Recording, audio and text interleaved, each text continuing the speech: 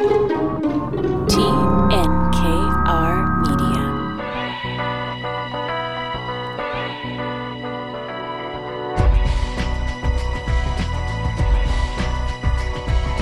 Welcome to Inspiring Entrepreneurs Montreal, showcasing stories from outstanding business people by FL Montreal. Dan Delmar and Euros Malekic of FL is sitting in for Mike Newton this week. Hello, welcome back, Euros. Thanks, Dan. Always happy to be back on. Another millennial show, and we have another tech leader in Montreal, John Saliby of the Sauvegarde app. And it's a really interesting business in a market in Montreal that's very eco-conscious, of course, and also very into reducing food waste. We're seeing more and more of these businesses, and Sauvegarde helps consumers find produce that is, pretty much good to go, but is maybe a day or two away from being expired. People can then get these baskets at their local supermarkets and save a ton of cash.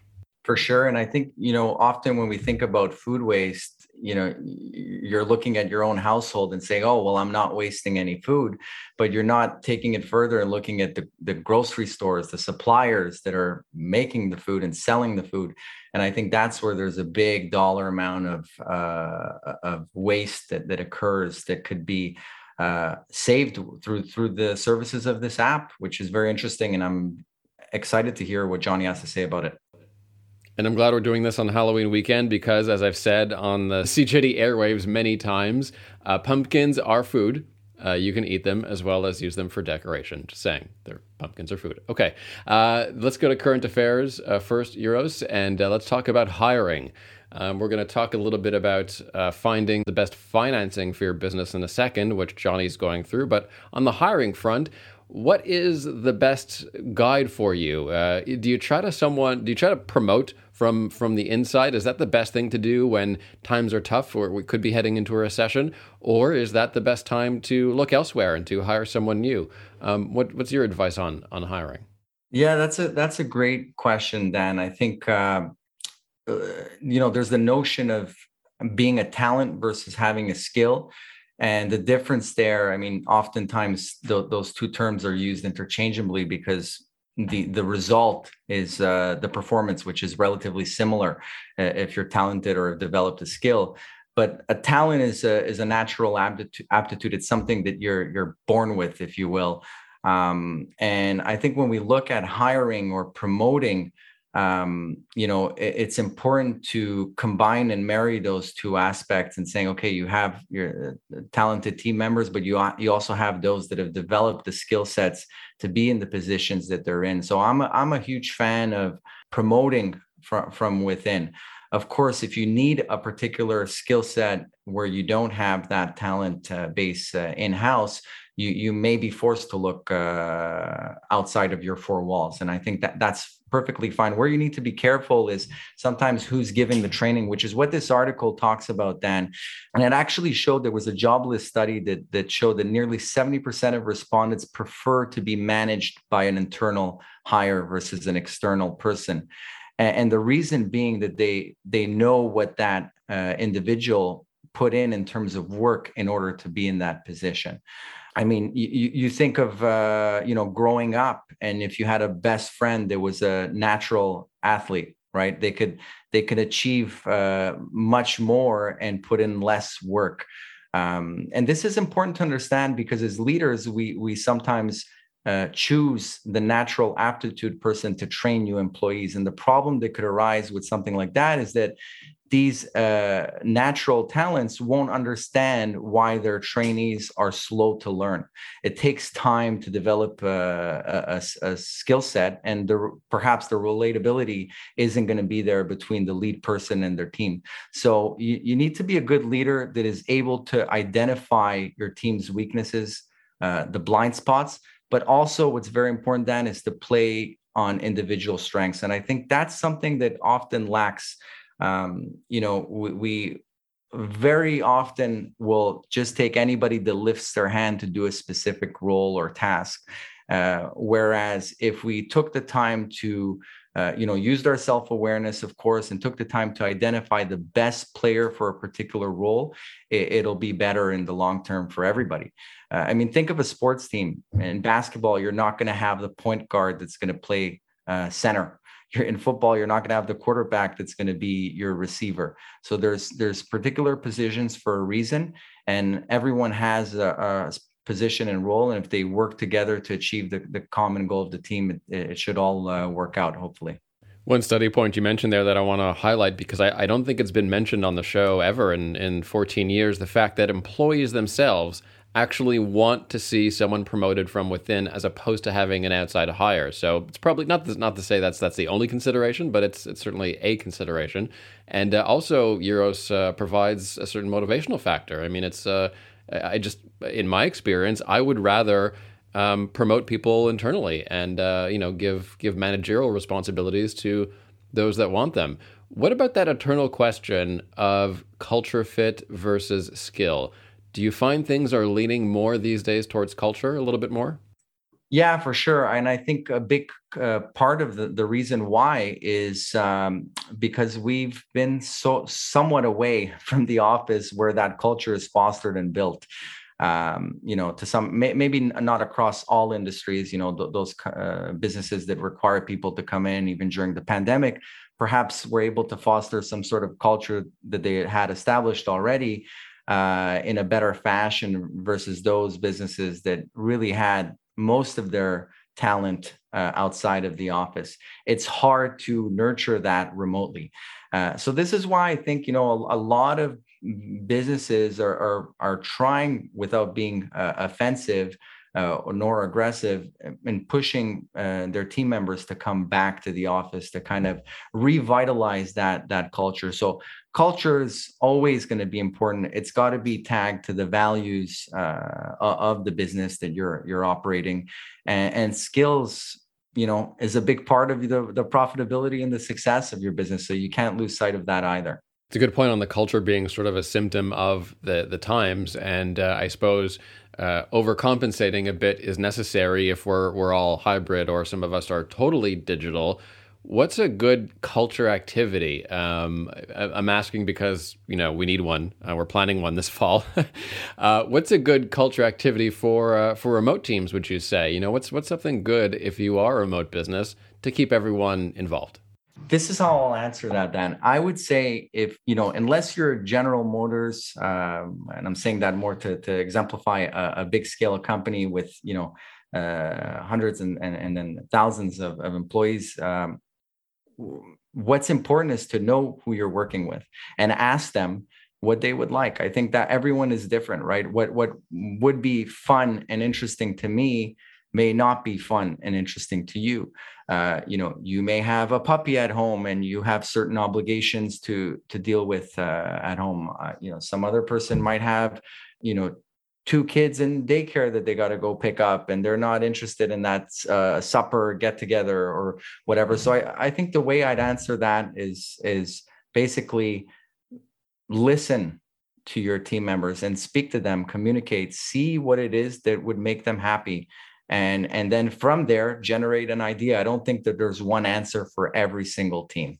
Do you like those group activities, like games, like trust exercises and stuff like that? Or is that passé? Is that kind of cheesy these days? I wouldn't say I dislike them. I just think that, it could be perhaps a good tool to kind of, from a generic standpoint, identify if it's a conversation starter, if you will, in my eyes. And I think from there, it's really just figuring out again, what people enjoy, and if that's and what are your values for the business. So, once you've identified that and tying that to the culture and how people can relate, like whether you're going to set up a game that's going to be remote or in person, or if you're going to go out to a restaurant, or if you're going to do a coffee, or if you're going to do one-on-ones. Some people may prefer that you do a one-on-one versus if you're bringing a team together that's been disconnected for the last 2 years and you're expecting them to communicate and have a blast,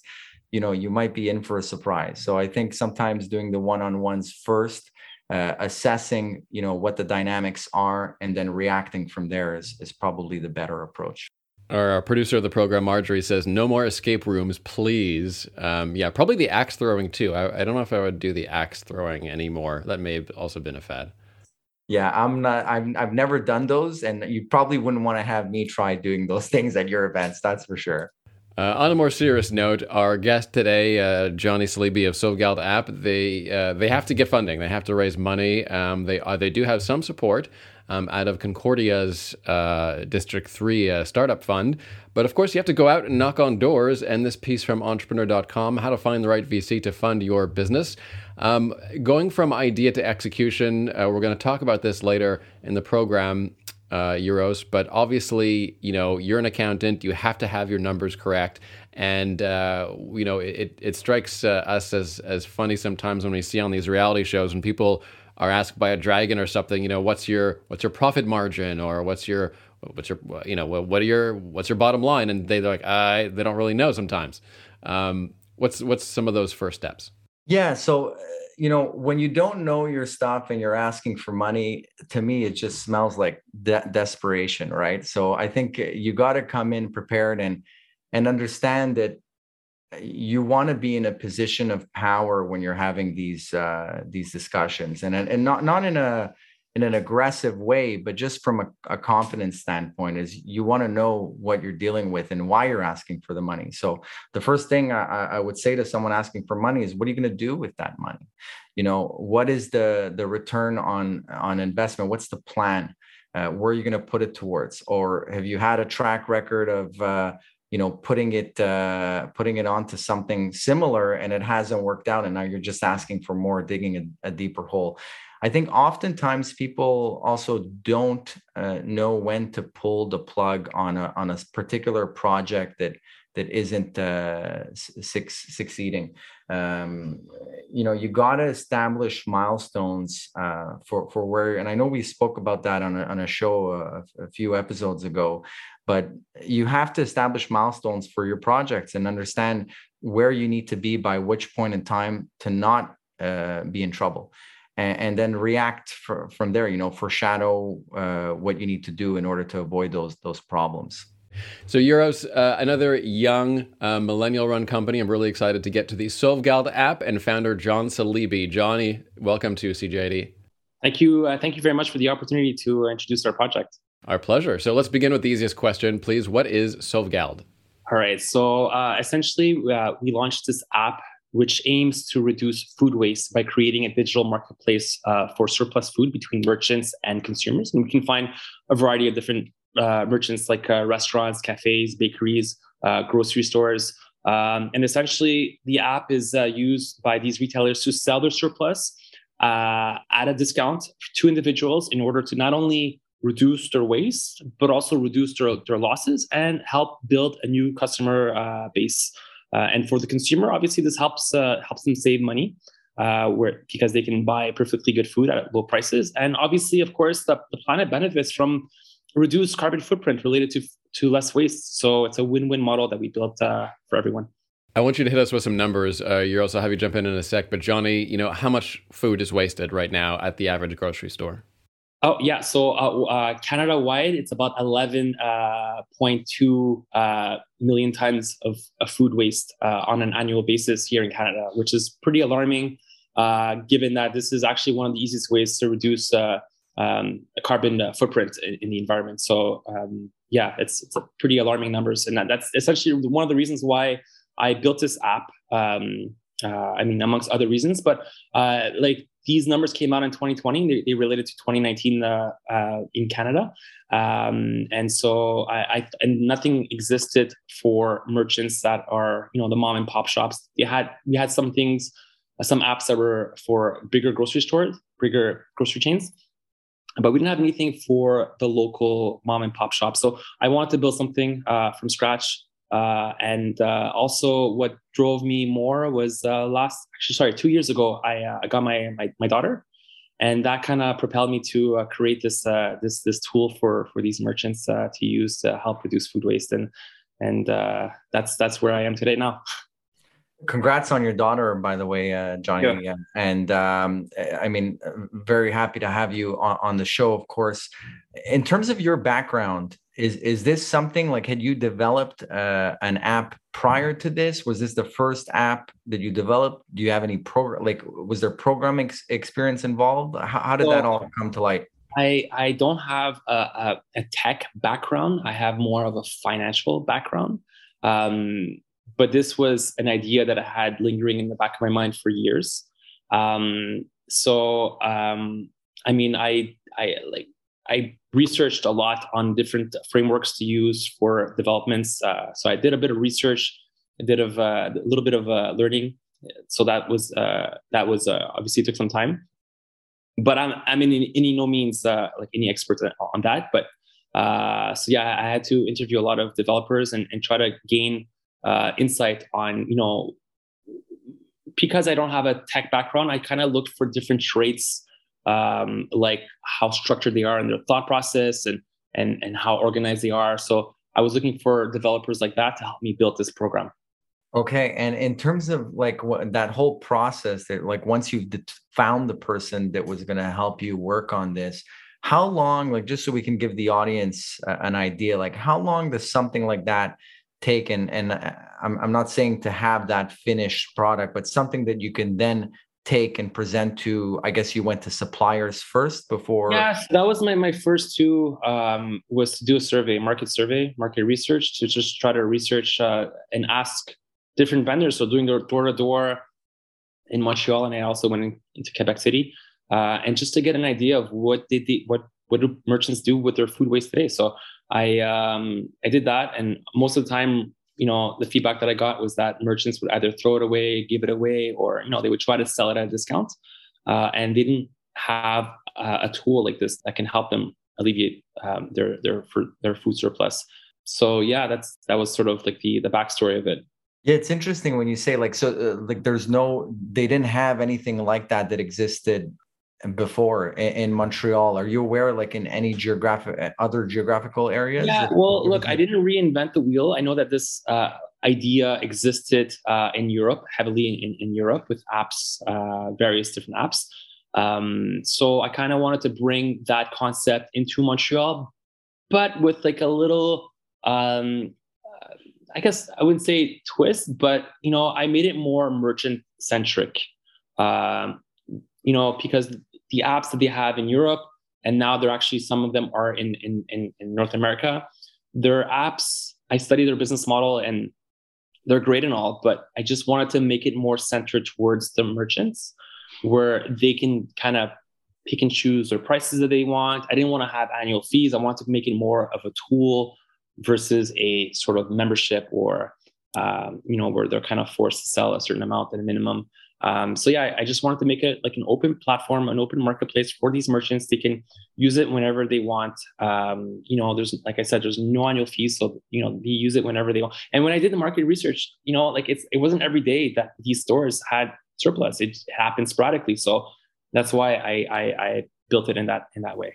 In terms of the local market for recycling food, we did have Loop on the show, Loop Mission, which is really an interesting company. Do you find yourself in competition for supply? Is it that good? Is the situation that productive at this point? I mean, the whole point of Sauvegarde is not to exist. Okay, I said that before. This is just like a sort of like a tool that merchants can use if they have waste and they don't know what to do with it.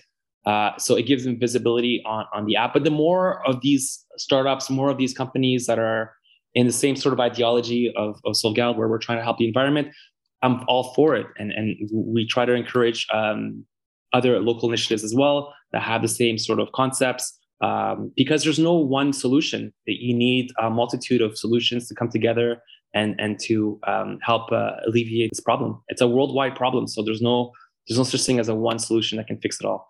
And there's no real resistance from any suppliers, I guess. I mean, they have, like, you're finding a way to assist them in not having food go to waste, exactly. Right? So it's like have you ever encountered, Johnny, like some resistance from a supplier that didn't want to? I mean, look, it's a new concept for a lot of merchants, and some merchants are more old school and some aren't, and so you kind of have to plant the idea, plant the seed, because there's a shortage of staff also, right? So that's the challenge that these merchants are facing, and they're all for reducing food waste. None of them are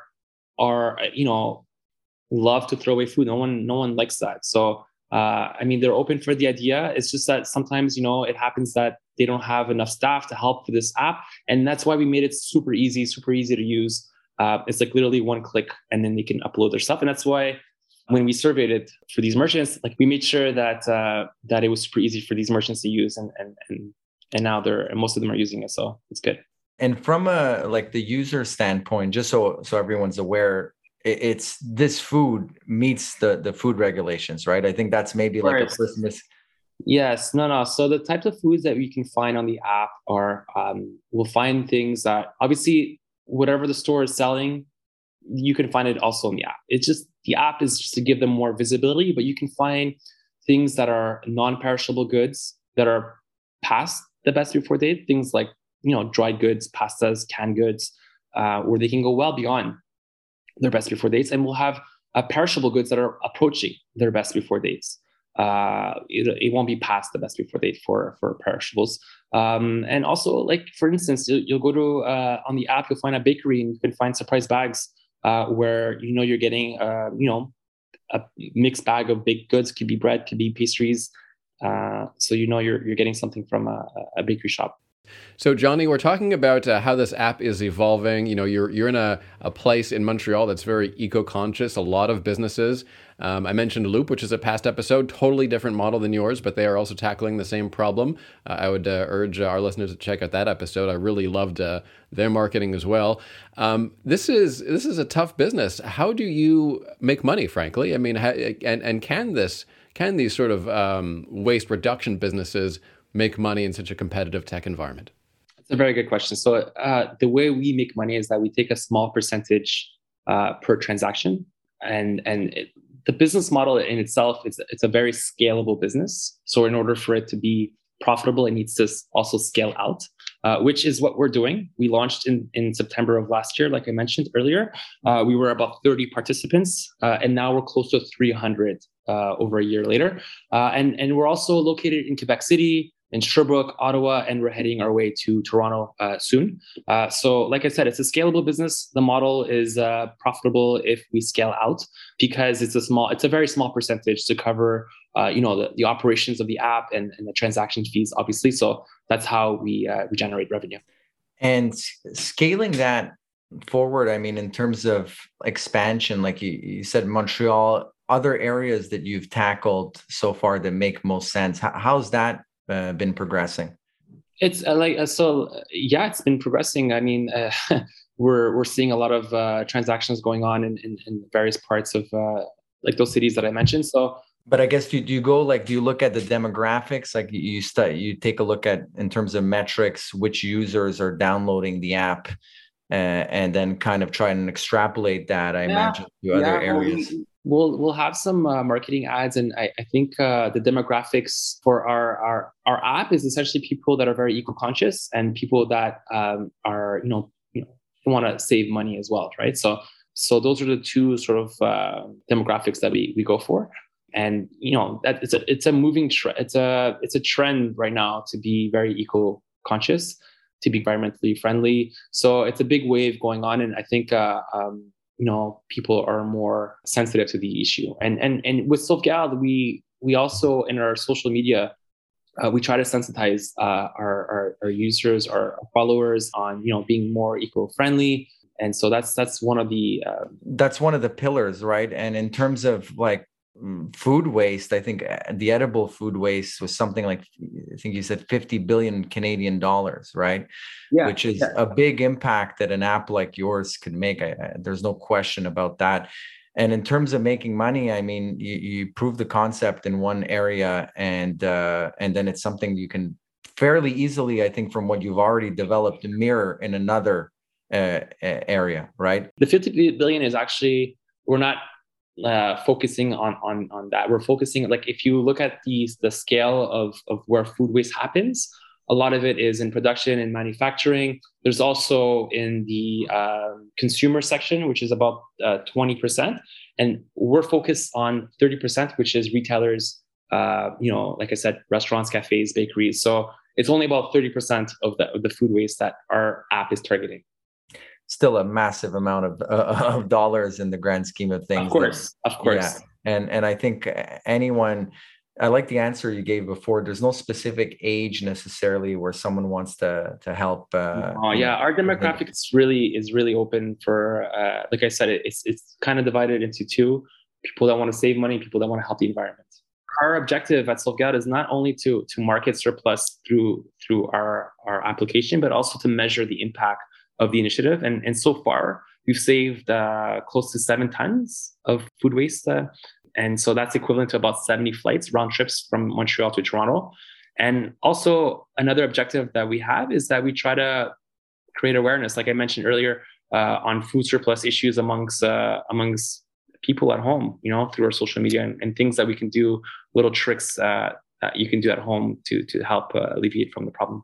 Johnny, the timing is really great. Marjorie, our producer, timed this interview really well because it is Halloween weekend. And for years on CJAD, as my listeners of the old evening show remember, I had this thing where I would be just really upset at all the pumpkins wasted. And I don't understand why we have to waste so much pumpkin. Are there any giant food categories where there's pumpkins, bananas, stuff at grocery stores that you're just shocked at just how much we throw out? Yeah, it's crazy. I mean, some people actually do like some dumpster diving and they see it and they take pictures and they post about it.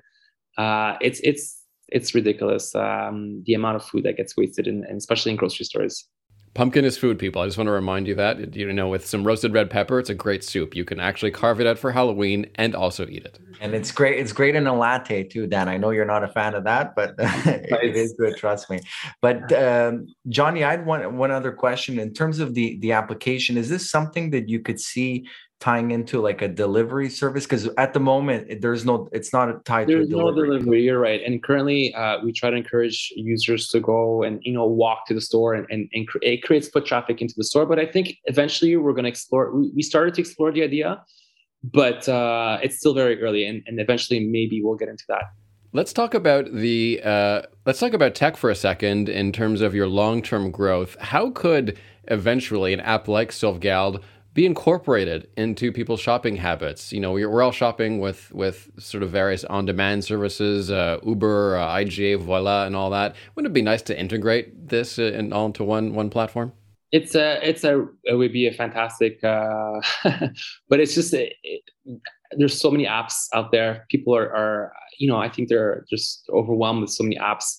So the only thing we can do is just try to promote us as much as possible. Try to get awareness on food waste as much as possible, and hope for the best, really.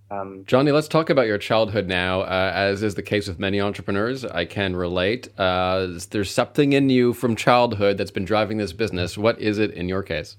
Well, I was born in a Middle Eastern household, and when I was young, it was frowned upon to throw away food, and so I think like any Mediterranean family or household, I think it's cultural. Not to food is it's what brings people together, and so throwing it away, I think, is the reason why it was very frowned upon. And so I was always aware of this problem, and when the stats came out in 2020, alarms started to sound in my head, and it's a real issue, and it's not just an issue here; it's an issue worldwide. And fighting food waste is actually one of the easiest ways to fight climate change. So, and like I mentioned to you guys earlier, that having my daughter 2 years ago kind of changed my perspective, and it motivated me to create something that would really have a positive impact on the environment. Who's the team behind this that's working with you, Johnny, in terms of like, do you have a certain amount of people that you're working with on this other than the app developer? We have some business developers. We have some developers. We have actually a group that is joining us from university students that are helping us with the marketing, that they're going to start joining soon. You got to be creative and young, and I'm close to my 40s now, and it's not always easy to come up with creative ideas.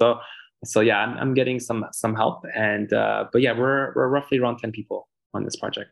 And how's that been? And I mean, navigating through the last couple of years, I'm sure has been interesting to say the least. With the team, I guess growing. I know since March, I think you mentioned the expansion in Gatineau and Quebec City and Sherbrooke. So how has that whole ride been with the team?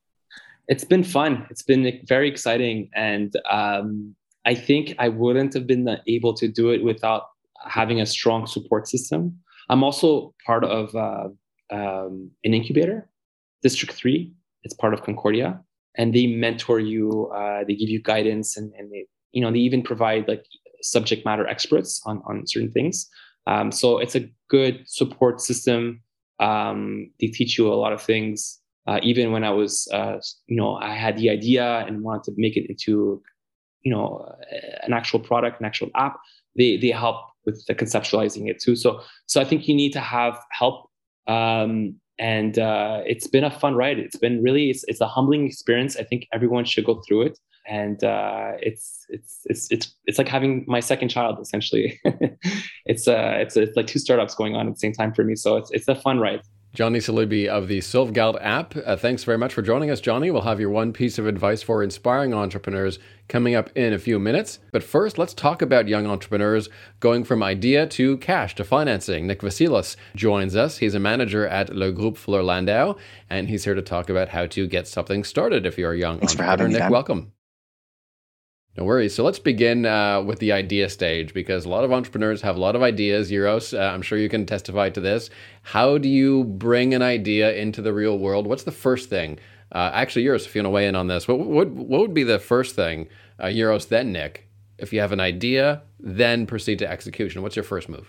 Well, to me, once you have the idea, I think you need to prove that idea. And I don't want to, I know Nick's going to get into the financing of it all, which is extremely important as well. But I think before even going there and accepting money from anybody, you got to kind of prove that concept. It's nice to have an idea, but to understand the market, who you're going to be selling that good or service or idea to is extremely important. And I think on that note, Nick, I mean, borrowing costs, we all know, are super high. Times are tough.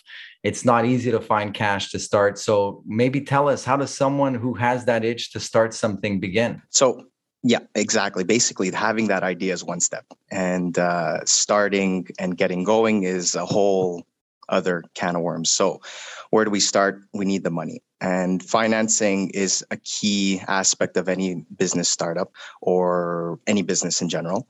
So there are a few options, especially ones that are brand new, so to speak. We can look at government bodies. So we could look at grants, subsidies, different types of government arms, such as the Investissement Québec, offer different types of financing, depending on information provided and industry you're in. There's also EDC as well. So there's the government side of things. You could also go on the side of angel investors, investment capital firms, where they invest into your company, and in return, there's some sort of ownership or equity that is foregone on the business side and the ownership side, which can be risky, but adds a little credibility to your business.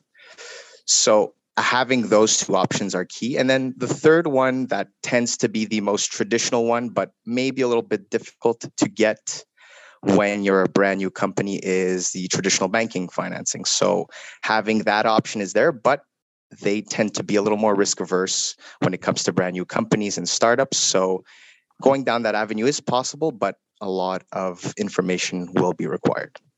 So on that note, coming prepared, we all know is like a huge thing, especially on the latter side of obtaining financing with a traditional financial institution. And mind you, with any source of financing, they're going to want to see some information. So tell us, Nicholas, what type of common asks are present when you're approaching someone to obtain money? Yeah. So the common ones are generally known. So you'll have your traditional financial statements. So your balance sheet, which presents your assets, your liabilities, any type of equity or whatever has been put in by the owner, shares or whatnot. That is usually based on historical information. And other information we'd have is also profit and loss statements. So how much you're making on an annual basis, how much you're spending, what's your net profit at the end of the day. Those are the two key pieces of information. And then the third one that tends to be very important and gives an idea of where you are, where you've been, and where you're going is the cash flow. So where's the money coming from? Where's the money going? can you pay back any financing if there is a financing opportunity available? Because this cash flow basically outlines how and when and where you can pay back any type of money that has been owed to you. So having those three key pieces of information are important. And another little piece of information or key tidbit is to make sure they have some credibility, because it's easy to draft up and put those numbers together, but having a little bit of credibility behind it would help. So getting a professional or a CPA or an accountant to help you carve the way, make you understand line by line what needs to be input, what needs to be included, what should be excluded is very important. And it adds a little credibility when you bring them those pieces of information to your financiers, whoever it may be. And it makes it a little easier to get that financing. We all know, Dan, when we've all watched those Dragon's Den and Shark Tank episodes where they're sitting in front of the panel and they get asked a question about their business and they can't answer it. That's a big no-no, right, Nicholas? A very, very big no-no. Not something you need any type of backup. It can't be something where you just show up and here, I just need the money, please provide it. There's always got to be some sort of backing. And I think that's a very much like that in a lot of things in life. You got to almost, when you're trying to sell something in a way to someone, you got to come the most prepared in the room, because people are going to be counting on you to explain certain things to them. And if you don't know that, well, they're not going to have that confidence in your business nor in you. And that's going to be a problem for sure. Nick Vassilas with the Groupe Fuller Landau. Thanks so much, Nick. Thanks for having me again. And as we come to the end of the show, let's ask our entrepreneur, Johnny Saliby of the Sauvegarde app, for his one piece of advice for inspiring entrepreneurs. Johnny, what do you think? So my key takeaway for any sort of entrepreneur that wants to build something is to build something that matters, build something that has a good cause, something that we can pay it forward to our society, for our future generations, something that essentially gives purpose, because this will essentially give you that extra drive, that extra resilience, because you will need it to work harder. And essentially my second piece of advice is to really have a strong support system. Like I mentioned to you earlier, I'm part of District 3, which is an incubator in Montreal, and also have a support system with other local initiatives. So try to collaborate with them and align your ideologies, obviously. So having, support local also it goes a long way. And I think finally I was lucky enough to have a really supportive wife. So that always helps. Euros, all about the support system. Any final thoughts on our entrepreneur today? Total agreement with Johnny. I think the support system is huge. And Johnny, once again, congratulations to you and your family for your 2-year-old. We didn't find out if it was a boy or a girl. The girl. Well, congratulations. And I wish you all the best. And I think that support system, even, that's where it starts, with the family. And I think, like you said, that gave you an important spark to start something that's going to help everybody else. So good on you. Thanks for joining us. And I'm looking forward to the next show, Dan. Thanks very much, Euros. Thanks, Johnny. Take care. Johnny Saliby of the Sauvegarde app. And don't forget, next week's guest is going to be pretty interesting, Euros. Kind of going from new school to old school, an old school restaurant and food entrepreneur, George Kiris from Groupe Fuller. Yes, he acquired that old vegetarian brand and made it into a very new modern retail and frozen food operation. A reminder, you can subscribe to Inspiring Entrepreneurs Montreal as a podcast on iHeartRadio, iTunes, or your favorite platform. And you can also log on to the website inspiringentrepreneursmtl.com for hundreds of local entrepreneur profiles over the last 14 years. See you back here next week.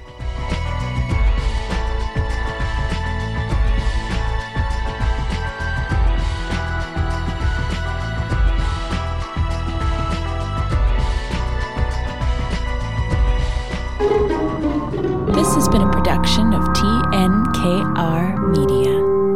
Good talk.